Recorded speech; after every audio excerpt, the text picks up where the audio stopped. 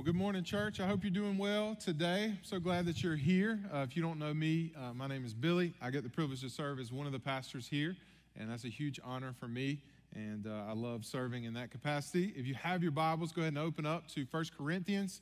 That's where we'll be this morning. If you've been here, you know we've been walking through the book of 1 Corinthians. This year, we're walking through the book of 1 and 2 Corinthians. It's been incredible. We're talking about Paul's heart for the church in Corinth, but not just the church in Corinth, the church in general. Corinth is a very difficult place, as you guys have heard. We compare it to Las Vegas. It's kind of sin city, a lot of stuff going on, sexual sin, a lot of idolatry. There's a lot of pride there about sin. It was a very difficult place to minister, and Paul went in there and has planted a church and now has moved on, and the book and the letters of 1 and 2 Corinthians are him writing back to them and really addressing a few of the issues that are going on there and encouraging them to be the church that God has called them to be. And so we've learned over the past few weeks that there are some divisions going on in the church of Corinth. They're fighting about who their favorite pastor is, right? So there's a few guys that have come in and preached, and some of them like Apollos, and some of them like Paul, and some of them like Peter, and others are just like, we don't need the church, we just need Jesus, get away from us. And so you got all of these divisions going on, and Paul's coming in, and he's been teaching them a lot about unity. And so last week we talked about how the church unifies with our message. Our message unifies us. Our testimony unifies us, that we've all been saved and called out of darkness and into God's light. And then also the power of God at work within us unifies us as the church. And so we've been learning why unity is such a big deal in God's church. Well, God's church is his vehicle to take the gospel to the ends of the earth, but it's also really his representative or his ambassador into the world. And so God wants the world to look in at the church, not a building, but the group of people that make up the church, and see a reflection of him, like his heart for God, his heart and his relationships, and how relationships should look with one another. And so unity is a big deal to God, because unity is a big deal for the gospel to be attractive to our lost world. In a world full of division, in a world full of all sorts of things going on, God wants people to be able to look at the church and say, wow, this is what we were created for. This is what it means to live life. This is what it looks like to be in healthy relationships with one another. And so today he's going to go a little bit deeper into that. And it's important to understand that there was an issue in Corinth that was going on that was a little deeper than just divisions. The Corinth, obviously, we've learned their culture was very worldly, right? There was a lot of sin that was going on. It was very rampant. They were kind of allowing that type of worldly mindset to slip into the church. And Paul was concerned because when the world looked at the church, there wasn't very much of a difference between the way the church in Corinth was living and the people of Corinth were living. And this was a big deal. And so he wanted to write to them to help them understand why it was a big deal for them to live. But he gives us some incredible things this morning to look at. And so 1 Corinthians chapter 2 is where we're going to be. And we're going to see that Paul points out three things. So if you're a note taker, you can go ahead and write these down. And he kind of defines this as the pathway to unity within the church. And so the first thing he's going to talk to us about is the wisdom of God. The wisdom of God. The second thing he's going to talk to us about is the Spirit of God. And then the third thing is the mind of Christ. And those three things are interconnected. You almost can't even separate them, because the wisdom of God with the Spirit of God creates the mind of Christ, or produces the mind of Christ in us, so that then ultimately we can be unified as a church. So let's read and study. So here we go. Verse 1, and so it was with me, brothers and sisters, when I came to you, I did not come with eloquence or human wisdom as I proclaimed to you the testimony about God. For I resolved to know nothing while I was with you except Jesus Christ and him crucified. I came to you in weakness and with great fear and trembling. My message and my preaching were not with wise and persuasive words, but with a demonstration of the Spirit's power, so that your faith might not rest on human wisdom, but on God's power. So again, we talked a little bit about this last week, but there's this argument going on there about who's the best preacher, who's the wisest preacher, who preaches the best, who's the most theological, who communicates the best, and they're all divided up. And Paul's point is, it doesn't matter who's preaching. We're not looking for the wisdom of man. We're interested in the wisdom of God. And so whether I'm preaching up here or someone else is preaching, it doesn't matter who the person preaching is. It matters what they're preaching, and it needs to be the wisdom of God that we find in the Word of God. And that's what Paul wants them to understand. It really doesn't matter who the person is. It matters about the wisdom of God. And Paul's saying if our faith is built on the wisdom of man, it's not going to last. Like if you're coming to our church because I'm here, or you're building your faith on what I say, it's not faith in Christ, it's faith in Billy. And that's not what Scripture is about. It's not what the gospel is. Our faith, our firm foundation, as we just sang, is Christ and who he is and his teaching. It doesn't matter what I think, it matters what the Word of God says. And Paul's saying we need to build our lives on the wisdom of God, because that is what produces real life change, and that is what lasts forever. Verse 6, we do, however, speak a message of wisdom among the mature. So Paul's addressing the more mature now. It says, but not the wisdom of this age or of the rulers of this age who are coming to nothing. No, we declare God's wisdom, a mystery that has been hidden and that God destined for our glory before time began. None of the rulers of this age understood it, for if they had understood it, they would not have crucified the Lord of glory. And so Paul, again, in chapter 1, has told us the wisdom of God is the message of the cross, right? So when he says wisdom of God, he's talking about what Christ came and did, the fact that he came and died on a cross for you and I, that he was literally the only way of salvation. And what he's saying is that the rulers of the world missed that. And the way we know they missed it is because they crucified the God of the universe, right? And so they're not thinking in the right realm, because if they would have been, they wouldn't have crucified him the way they did. Verse 9, however, as it is written, what no eye has seen, what no ear has heard, and what no human mind has conceived are the things God has prepared for those who love him. Verse 10, these are the things God has revealed to us by his Spirit. So how do we begin to get insight, like into the fact that the cross wasn't a backup plan? Like it wasn't like God created us and we kind of got off track and he didn't know what was going on. No, God created the world knowing that the cross was going to happen. It wasn't a backup plan. It was his plan A. That's what he intended to reveal himself and who he was. That is the only way for us to be saved. And so how do we do that? Well, Paul says the only way you understand that is if you have the Spirit of God.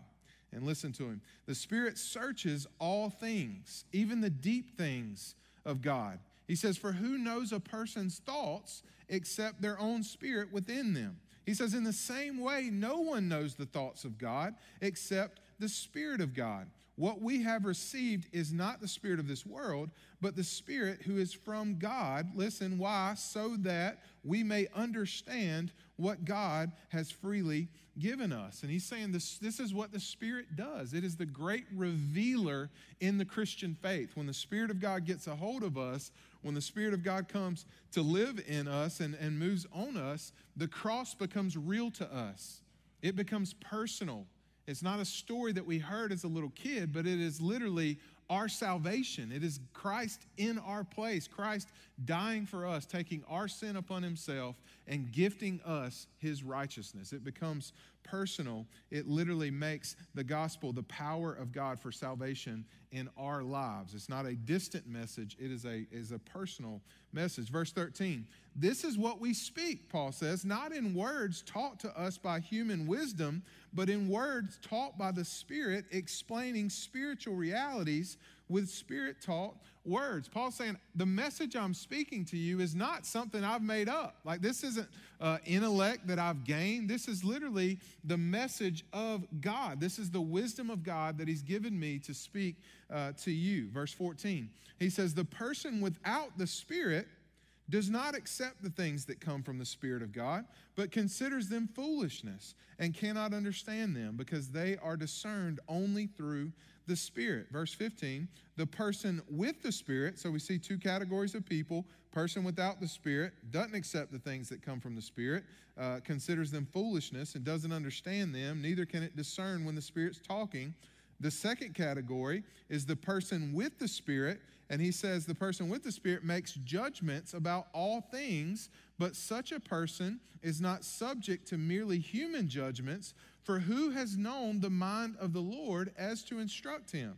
But we, Christians, filled with the Spirit, the person with the Spirit, have the mind of Christ. And so this is chapter 2. This is God's word. And so what we see in chapter 2 is Paul's making the point that the Spirit is a big deal.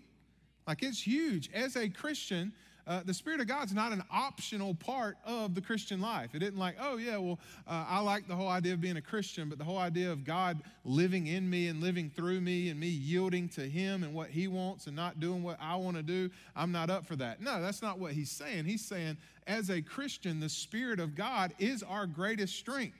Like, it is God in us that is living through us. And we need to understand that it is so important, specifically when it comes to unity in the church. Unity in the church is produced, listen to me, these three things we're talking about, when the wisdom of God and the Spirit of God produce the mind of Christ in us. So when we hear the wisdom of God, God's word, and when we receive the Spirit of God and those things become realities in our life, we can understand them, we can comprehend them, we can discern them, then what happens is the wisdom of God, empowered by the Spirit of God, begin to produce the mind of Christ in you and I, so that then we can begin to think like Christ, and then as we think like Christ, we live like Christ, and this is the unification of the church. Is a church that glorifies God, a church that lives for Christ, not a church that looks the same, not a church that all comes from the same background, that are all the same color, that have the same amount of money, that come, it's literally a diverse group of people. That's uniformity, but what Christ is looking at is unity. People from all walks of life, every tribe, every tongue, every nation, coming together up under the lordship of Christ, filled with the Spirit of God, looking to the wisdom of God, thinking like Christ and thinking like God, now living together, locking arm in arm, and the world looks back and says, oh my heavens. In a world full of division, where we have different political parties, different teams that we cheer for, different people we like and we don't like, folks that say this, folks that say that, the church is unified, and it is a picture for the world to see that there is something greater than our opinion, and there's something greater than us, and it is the Spirit of God that unifies his church. And this is what ultimately is Paul's talking about. And he has such an incredible heart for the church at Corinth. Man, he wants them to be what God wants them to be. I mean, you think about the words that Christ uses for the church. He says, I want my church to be a city on a hill. I want it to be the light of the world. You know, when you think about that term, it means that people should look at the church, not a building now. This is the people, the relationships that gather in this room, and they should see something different. They should see a picture of Jesus. Because ultimately, the people that in this world, the only picture tangibly that they'll get of Jesus is the picture that we're showing them. And so it's very important to understand that unity is very, very important to God. So let's talk about each of these things, and let's kind of connect them together to hopefully so that we can walk out of here with tremendous clarity around what Paul is saying. So the first is the wisdom of God. Let's read verses 1 through 8 one more time. It says this, and so it was with me, brothers and sisters, when I came to you, Paul's talking about his visit to them in Acts 18, I did not come with eloquence or human wisdom. He's saying, I didn't come with this great message. I wasn't that great of a speaker, but I proclaimed to you the testimony about God. For I resolved to know nothing while I was with you except Jesus Christ and him crucified, this message of the cross. Verse 3, and I came to you in weakness with great fear and trembling. You know, you think of Paul showing up in Corinth as this big buff dude. He's planting churches. He's awesome. It's like, man, look at this guy. This is God in the flesh. Boom, boom, boom. And he says, no, I came to you in weakness. I wasn't that great of a speaker. It wasn't power in me. The power was in the message that I was proclaiming, the Spirit of God, the message of God, the message of the cross. This is what he says. And then he goes on and he says, verse 4, my message and my preaching were not with wise and persuasive words, but they came with a demonstration of the Spirit's power, so that your faith would not rest on human wisdom, my wisdom, me, but on God's power. And he says, we do, however, speak a message of wisdom among the mature. He's like, I'm not against wisdom from God and going into the deeper things. He said, but I just chose to focus on the main thing, the message of the cross. He says, he goes on and says, but not the wisdom of this age or of the rulers of this age who are coming to nothing. He says, no, we declare God's wisdom, a mystery that has been hidden and that God destined for our glory before time began. Now, none of the rulers of this age understood it, for if they had understood it, they would not have crucified Jesus, the Lord of glory. And so Paul wanted them to understand that the wisdom of God had been revealed to them. Like they had access to the wisdom of God, and that this wisdom from God was not the same wisdom that they get from the world. Again, you're in Greece, Corinth, you're in a place where people love knowledge. They love philosophy. Think Greek philosophy, and they're getting all of these different things. And Paul says, I'm not into the philosophy. I'm into the message of Christ. And this philosophy of Christ makes all the other philosophies look foolish, is what he's saying. And he's digging into that. And he says these two things are at odds to one another. And so he's talking about there's a clear divide in the way that people who are following the wisdom of the world and who are following the wisdom of God. There's a divide between those two people. And he says in the church, we don't follow the world's wisdom. Like we follow wisdom from God. So let's talk about what does that look like? Well, the world's wisdom says this, that the cross is foolish. Like it looks at the cross and says, well, what's the big deal? This guy, this carpenter from Nazareth 2,000 years ago died on a cross. Why does that even matter? Why does that even affect me? Right? Which is kind of a good thing. Well, why? It means something to us because we know who that carpenter was. It was the God of the universe that came to die for the sins. He was a Lamb of God to take away the sins of the world. But to them, it's nonsense. Like, man, that doesn't even make sense. Why are y'all literally carrying around and elevating an electric chair, essentially? Because that's what the cross was to them, was this torturous, cursed death that only the worst of people would die. It'd be like literally me hanging a picture of the electric chair or a lethal injection up on this thing and saying, man, this is our hope. And y'all would be like, this dude's crazy. I'm never coming back. And so we wear crosses now like it's nothing. But if you think about it, a cross back then would have meant torture and death. Literally would be like having a chain with an electric chair. Try to get a friend with that, right? They don't like you. And so as you see, I mean, the cross to the world is foolishness. The world's wisdom says just follow your heart. Like you don't have to live in submission to someone else. Like that's the opposite of freedom. Just follow your heart. Do what you want to do. You're smarter than God. Like God doesn't understand. He lived 2,000 years ago. Why would he understand what I'm walking through today and try to speak into my life? I'll live based on what I think. This is what the wisdom of the world says. Be you, do you. That's what it's all about. You. The world's wisdom says whatever feels right, just do it. It seems right, do it. The world's wisdom says, live for yourself. This world's about you. Go and make it about you. Go make a name for yourself. The world's wisdom says, live your best life now. Don't even think about eternity. Just live now. Make money. Be successful. Do everything you can do to build a name for yourself because all you get 70 years. YOLO, right? You only live once. Let's do it. And so this is the pathway of the world's wisdom that Paul's saying. This is what's going on in Corinth. But Paul says, hey, we're different. Like we're Christians. God has opened our eyes to the wisdom of God, and the wisdom of God teaches us to live differently. On the other hand, God's wisdom says our hearts are deceitfully wicked. Don't trust them. He says, God's wisdom says there's a way that seems right to man, but in the end it leads to death and destruction. Right? This is Proverbs 14:12. Colossians 1 teaches us that we weren't created to live for ourselves. Like we weren't created to make much of ourselves, to live for glory. It says that we were created by God, for God, and to be an image bearer for his glory, right? So that's a total different thing. God says we're created not by him, for him, to live for his purposes. God's wisdom says this earth is not our home. So don't get comfortable here. Don't set up shop here.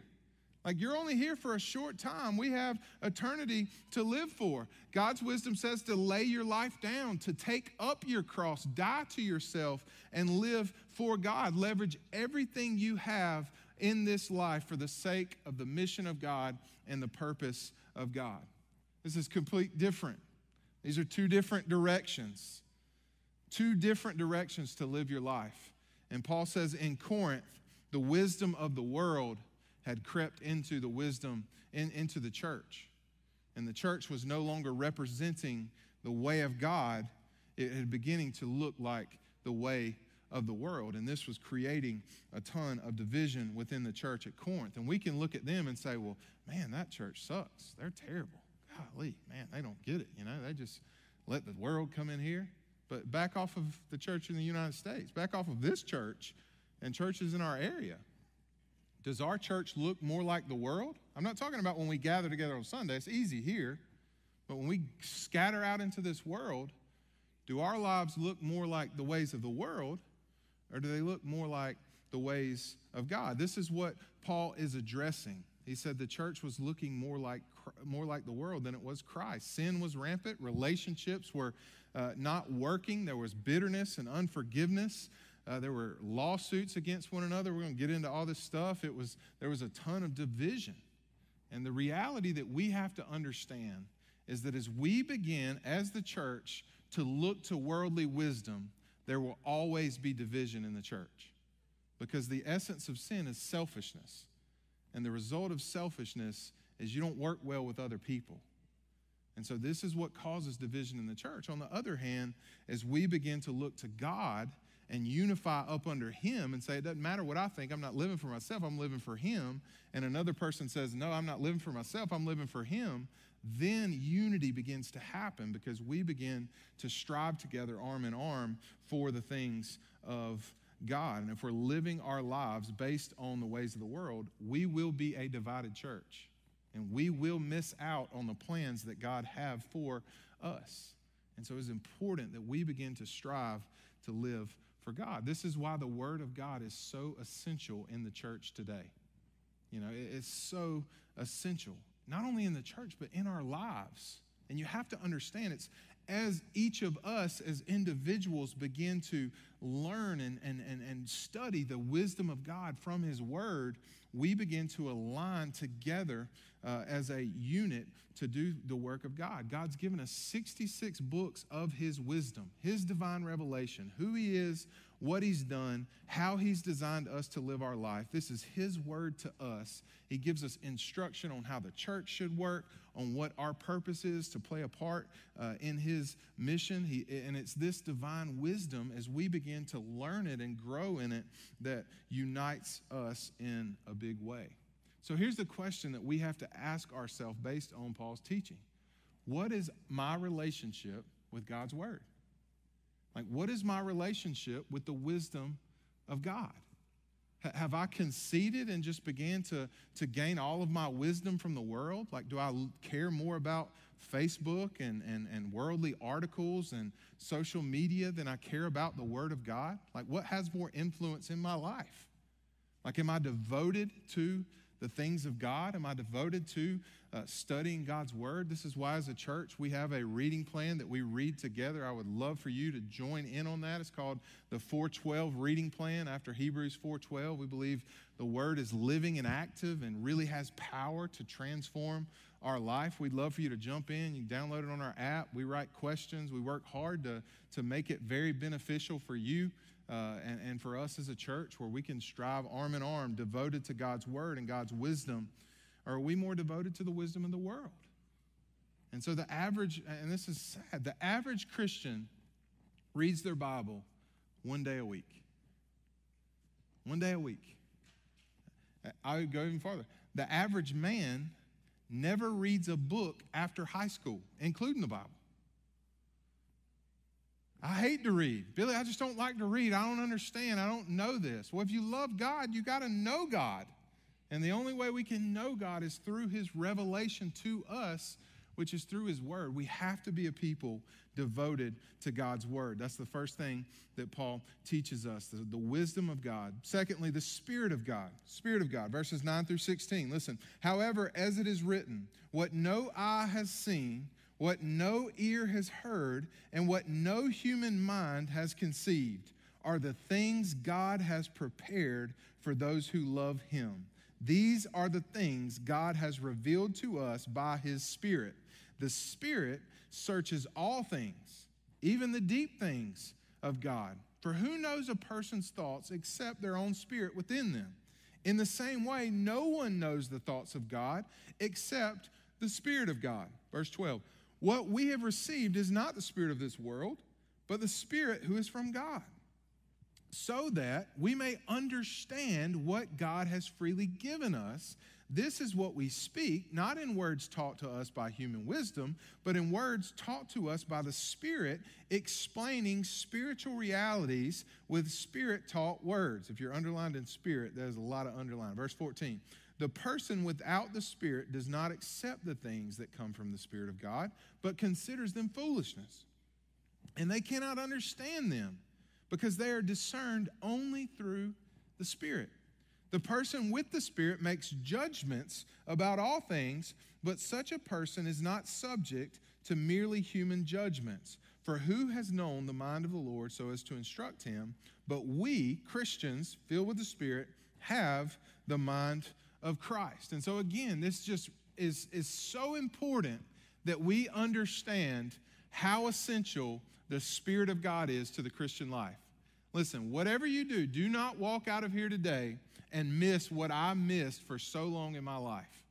Don't think that you can do and live the Christian life on your own. Don't think that you can save yourself. Don't think that you can do anything for the kingdom of God apart from the Spirit of God. Literally, the only thing that can help us align with God, that can truly change us from the inside out, that can truly make us useful for the kingdom of God, is the Spirit of God. So if you're in here and you're like, Billy, man, I bring a lot to the table now. You hadn't heard me speak. Hey, I got a lot of Bible knowledge. Listen, perfect attendance in Sunday school class. You need to understand the only value you bring to the kingdom of God is the value that comes with the Spirit of God. And so that creates a level playing field for all of us. I'm no different than you. The only difference is God has given me the Spirit and given me the gift of teaching, which is why I stand before you today, because lo and behold, I don't like to stand up in front of people. But this is what the Spirit of God does in us. So let's talk about it. Letter A, what does the Spirit do? What the Spirit does. We need to understand this. Listen, the first is he reveals God to us. Like we can't see God. Like nobody in here can just say, all right, I'm ready to see God. Let me see God. Let me see who he is, what his purposes are, all these things. No, listen to the scripture. What no eye has seen and what no ear has heard and what no human mind has conceived are the things God has prepared for those who love him. These are the things God has revealed to us by his Spirit. I don't know about you, but when I read that, and I hear the things that God has prepared for those who love him, the plans of God in my life, I can't see them, I can't think about them enough, I can't hear them, but they're revealed to me in the Spirit. I don't know about you, but I ain't missing that. Like I want to be a part of that. I don't know what God's plan is for my life, but whatever it is, I want to be a part of it. And the only way I can be a part of it is if I have the Spirit of God.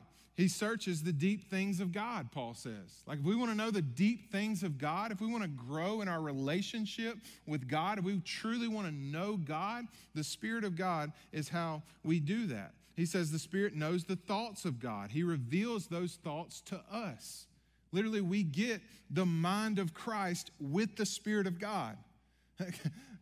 You can take it how you want to, but God thinks we're so stupid that he literally sends himself to live inside of us so that we can learn to think the way he thinks. Or you can see it will go positive side of that. God knows how much we need some good thoughts. And so he sends himself to live inside of us so that we can begin to think about life and think about ourselves the way he wants us to think about ourselves and think about life.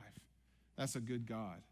is a gracious God that doesn't leave us in our sin and leave us in our messed up and jacked up worldviews and leave us searching for identities in places that are only going to destroy us, but gives us the Spirit of God so that we can see clearly who we are, what His purpose is for our life. That is a good, good God. I don't know if you love Him, but I do.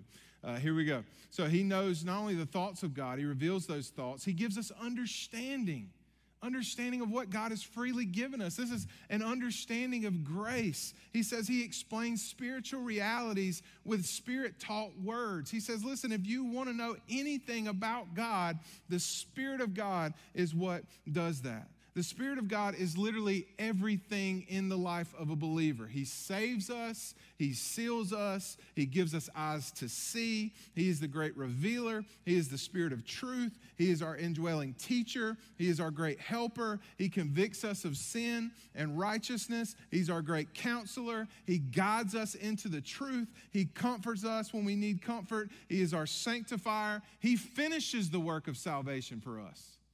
Literally, He is everything that we aren't and what we can't do for ourselves. God says, I will give you the secret weapon.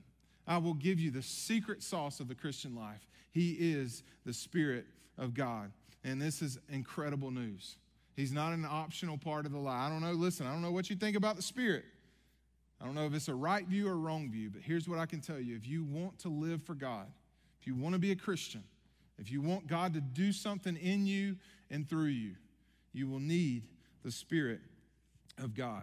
He's not just for super Christians. He is the life. He's the beginning. He's the end. He's everything in between. The Spirit of God is the secret weapon of the Christian life. Without Him, there's no faith, no salvation, no growth, no fruit. It's important that we understand that. Secondly, Paul groups us in two types of people. So as you should have seen, he says the person without the Spirit and the person with the Spirit. It's important that he groups and categorizes people in that way. I'm going to call him the spiritual person. That would be the person with the Spirit. And the natural person. This is the person that doesn't have the Spirit. He may think they're a Christian or whatever, but they don't have the Spirit of God. And then he tells us a little bit about them. In Corinth, there were two types of people in play. And this was kind of at the root of what was causing a lot of the division. Those without the Spirit. These were people that couldn't understand and discern the things of God. So they would hear Paul talk about the things of God, or they would hear the word of God, or someone stand up and speak about Christ and the message of the cross, and they couldn't understand it, and they couldn't discern it as from God. They just saw it as teaching from a man, essentially. There were people there that didn't accept the things from God. They rejected them. This isn't God's word. This isn't the message of God. This is foolishness, is what Paul says. This was the person that was living based on worldly wisdom. They did not have the mind of Christ. They were thinking about the world. They were full of pride. They were living and acting as if God did not exist, which is the essence of the person without the Spirit, is a person that says, I don't need God. Like, my thoughts are pretty good. Like, I've made sense of this life. Like, this isn't that hard. I've kind of got this thing figured out. If that's your heart and that's the way you think, then you don't understand, like, you don't have the Spirit of God. I mean, I'm not saying you can't wrestle with that, but part of understanding how much we need God is part of how we get the Spirit of God. Because until we understand how much we need God, we'll never surrender our life to Christ. And this is the essence of pride, is living as if we do not need God, as if we can figure things out, as if we can live life and have figured out how life is designed to live. But the start of the Christian life is falling on our knees and saying, Lord, I've got this all wrong. I've been living for myself. I thought I had this thing figured out. I was living the wisdom that I thought was wisdom, but you've shown me there's a different way. You created me for more than living for myself, and I want to now turn from myself and turn to you. This is repentance. This is where salvation happens. And he says this is how people were thinking without the Spirit. But then he says there's another category of people. These are the folks with the Spirit. These are the people in the Corinthian church that were Christians, that were true believers, had been born again. He says these people could understand, and they could discern, and they could make judgments about the things of God. Like they could see and understand things being from God. They accepted things from God. They didn't reject the way of God. They said, no, we want the teaching of God. We want to live our lives for Christ. They didn't consider it foolish, but they considered Paul's message and the message that was coming from the teachers of the Word of God as wisdom and life itself. And they had the mind of Christ. Their lives were characterized by compassion and humility and service, and they were characterized by the fruit of the Spirit and love and joy and peace, and all these things were flowing from their life, and they loved God and they loved people, and they had love for the mission of God. And so they were eating up the words of Paul. Like, let's do this. This is us. This is God's wisdom for us. Let's apply this into our life. And this was creating these huge divisions because you had this one people that were hungry, man. We want God. We want to know. We want to live for God. And then on the other hand, it's like, God don't know me. He don't know my life. Like, I tell what I want to do. I don't like that God wants me to do that. I'm not doing it. This creates division because the church becomes about opinion and it doesn't become about the wisdom of God. So this is why salvation, and this is why Christianity, and this is why being a part of the church begins with submission to Christ and saying, God, I see that I need you. Like, you're the creator. You're the author of life. And so I'll look to you, and together as the church, we align our lives behind him, and we begin to move together as a team. Listen to how Paul describes this in Romans 8. This is such a beautiful picture of this battle. Romans 8, 5 through 9 says, those who live according to the flesh, those are people that are without the Spirit, have their minds set on what the flesh desires, what world desires. But those who live in accordance with the Spirit have their minds set on what the Spirit desires. The mind governed by the flesh is death, but the mind governed by the Spirit is life and peace. The mind governed by the flesh is hostile to God. It does not submit to God's law, nor can it do so. Those who are in the realm of the flesh cannot please God. But he says, you, the church at Rome, however, are not in the realm of the flesh, but you're in the realm of the Spirit, if indeed the Spirit of God lives in you. And if anyone does not have the Spirit of Christ, they do not belong to Christ. And so Paul is so clear with this. He says, either you're in this category where you have the Spirit and the things of God are what this is what your minds are fixed on, or you're in this category of the natural man. You're in the flesh. All you think about is you and you and you. And if God fits into your plan, you'll fit him in. But if not, hey, I'm going to continue to do what I want to do. And if God wants to bless it, that's great. But there's no surrender. There's no thoughts of, man, God knows better than me, and I want to live for him. And Paul says this is what was going on. So the question that we have to begin to ask is just back off of our life and just get honest and personal. Not about the person to your right or to your left, but look into you and say, which one of these categories do I sound like? Like, which one of these sounds like me? Would Paul categorize me as a person with the Spirit that's characterized by love for God, like a desire for the wisdom of God, a person that's a servant, a person that's characterized by humility, a person that wants to be obedient in everything that they do? Or would he characterize me in this category of the flesh, of the natural man, where I want to do what I want to do, and I want God to bless what I want to do? But the idea of surrendering my life to him and him being in control of me as my Lord, absolutely not. I'm not willing to do that. Where would you be? And the great news about the gospel is the invitation to become a part of God. Because what does he say in Romans 8? He says, it may seem like that's going to bring life, but it leads straight to death. But then those who walk in the Spirit, life and peace awaits you.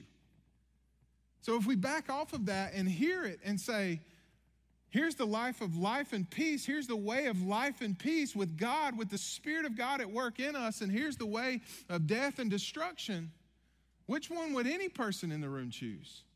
He'd say, man, I want life and peace. Well, what if surrender is in the path of you choosing life and peace? Is it worth it?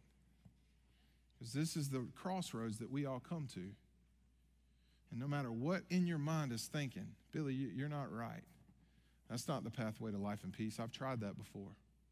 Well, probably you tried the wrong thing. You probably tried religion and not Christ. But secondly, don't trust me. Trust the Word of God. So this is God speaking. This isn't Billy speaking. This is God's Word. And so when he tells you this is the life of life and peace, you're face to face with God. And you're saying, God, I know you think you're smart. And I know you created all the world and the stars and the sky and all this stuff. But you hadn't met me yet. I'm a little smarter. And I think this way is going to lead me to life and peace. When you think about it, it almost sounds stupid. But I've been there. Like, I've been there. And maybe you're there today. But I'd encourage you. Man, God loves you. And he's got a plan for your life. And he's asking you, why don't you just step over? Why don't you surrender it? And watch him bring life and peace into your life. The last thing Paul jumps to is the mind of Christ. And this is kind of where it all comes together. Remember, you got the wisdom of God, the Spirit of God, and now he's bringing this thing into to say, now we've received the mind of Christ. He says, who has known the mind of the Lord so as to instruct him? But we have the mind of Christ. What a powerful statement. Paul's saying, if you're a Christian, you have the mind of Christ. Do you see what he's doing right here? He's saying the wisdom of God and the Spirit of God at work in us literally produces the mind of Christ. But you got to have both. Spirit of God, Word of God, wisdom of God. As they work together in our lives, our minds begin to be renewed, where we think like Christ, where we begin to see the way Christ sees, feel the way Christ feels, live the way Christ lives.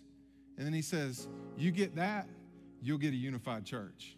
Because it doesn't matter who you are. Doesn't matter where you come from. Doesn't matter who's hurt you, who's not hurt you, what your experience has been. When you begin to love and live and feel and see and think like Christ, and I begin to live and love and see and think like Christ, we lock arm in arm. Naturally. It just happens. It's supernatural. And he says it doesn't matter where you're from. Every tribe, every tongue, every nation. Doesn't matter if you came out of Islam, if you came out of Hinduism, if you came out of straight, you vowed a country boy syndrome, or if you came out of Collins off the farm, or if you came from the hood in the projects. Whatever it is, we come together, and what aligns us, the wisdom of God, the Spirit of God, together forms the mind of Christ. We lock arm in arm, and we begin to live for Christ. He says that is the church. That's the church. Not about a building. It's not about you getting what you want, not about worship preference or what kind of music we play, not about who preaches or doesn't preach. It's about the mind of Christ and us coming together in relationship, doing life together, and living with the mind of Christ in this world. And he says when that happens, the world backs off and they say, oh my goodness. Ephesians 3 says that's when the manifold wisdom of God is displayed for the world to see. This is why when we send Bo across the world to plant a church, we're not just sending Bo. Because it doesn't matter if just Bo goes. We're planting a church. Because what God can do with a group of random people that say, my yes is on the table and I'm going, and he unifies them through the mind of Christ, is displays his manifold wisdom in a way that he could not if Bo went by himself. Like, this is why the church is a big deal.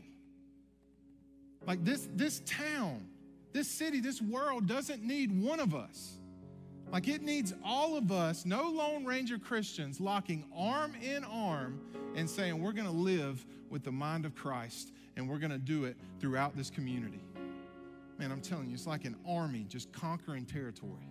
This is the picture that Paul has. So you'd say, Billy, well, what does that mind look like? What does it look like for me to have the mind of Christ? I just want to give you a few scriptures that I think would be helpful.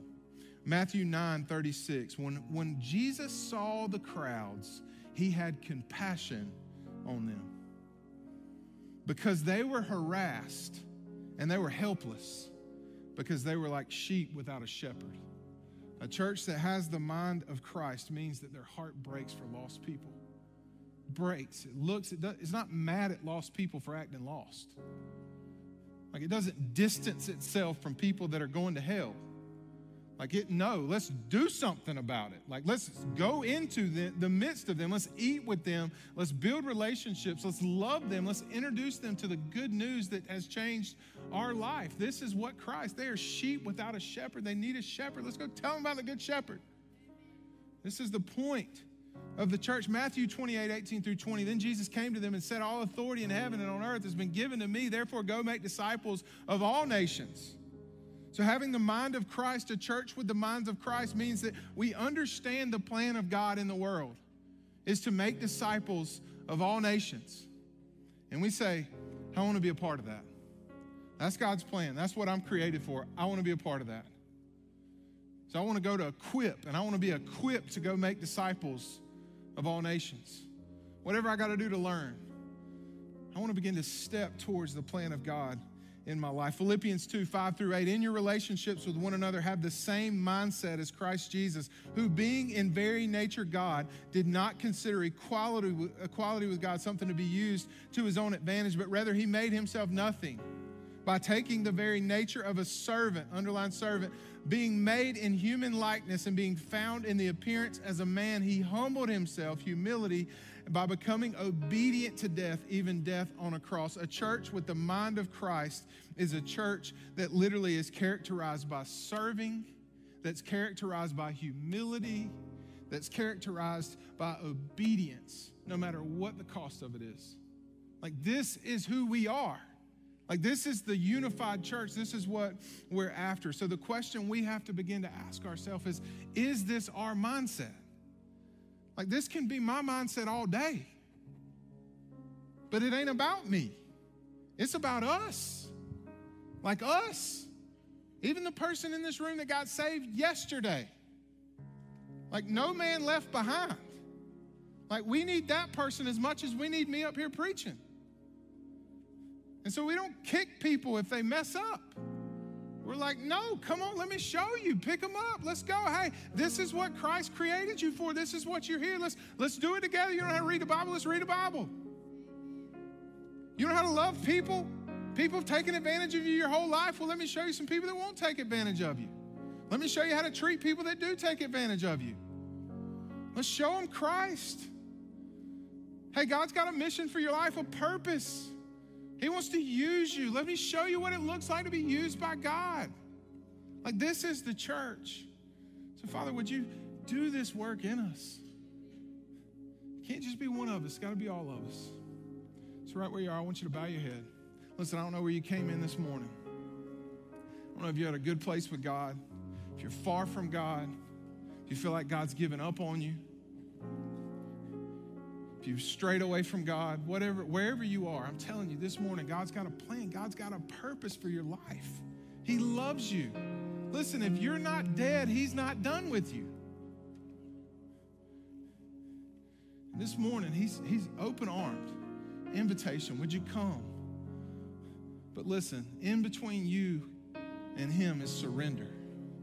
And so this morning, I pray all over this room,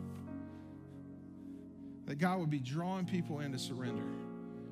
That you would see on the other side of that surrender is life and peace. If you're in here this morning, you're looking for life and peace, today's the day. Would you come? If anybody's in this room this morning, you say, Billy, I don't have the Spirit of God. Like, I've never been saved. I've never surrendered my life to Christ. And I've heard the message of the gospel that Jesus loves me, that Jesus died in my place, that I can't save myself. So Jesus saved me. He came to me. He took my sin and he took God's wrath so that now I can trust in him and his finished work. And now I can be reconciled to God, be used by God, receive the Spirit of God. And you say, Billy, that's me this morning. I want to surrender my life to Christ. If that's you, I'm going to ask you to be bold. Right where you are, would you lift your hand? Say, Billy, that's me. I want to pray. Anybody in here? You say, Billy, that's me. That's me. I'll give you a second. Raise your hand. Say, yep, that's me. So, Father, here's my prayer. God, would you create in us a desire to be your church? God, that's what this book is all about. God, create in us your mind God, through your wisdom and through your Spirit, God, so that as we live together in this community and all over the world, people would see you. God, that's our heart. Would you do it in us? Because we can't do it for ourselves. In Jesus' name, amen. Amen. Would you stand and worship?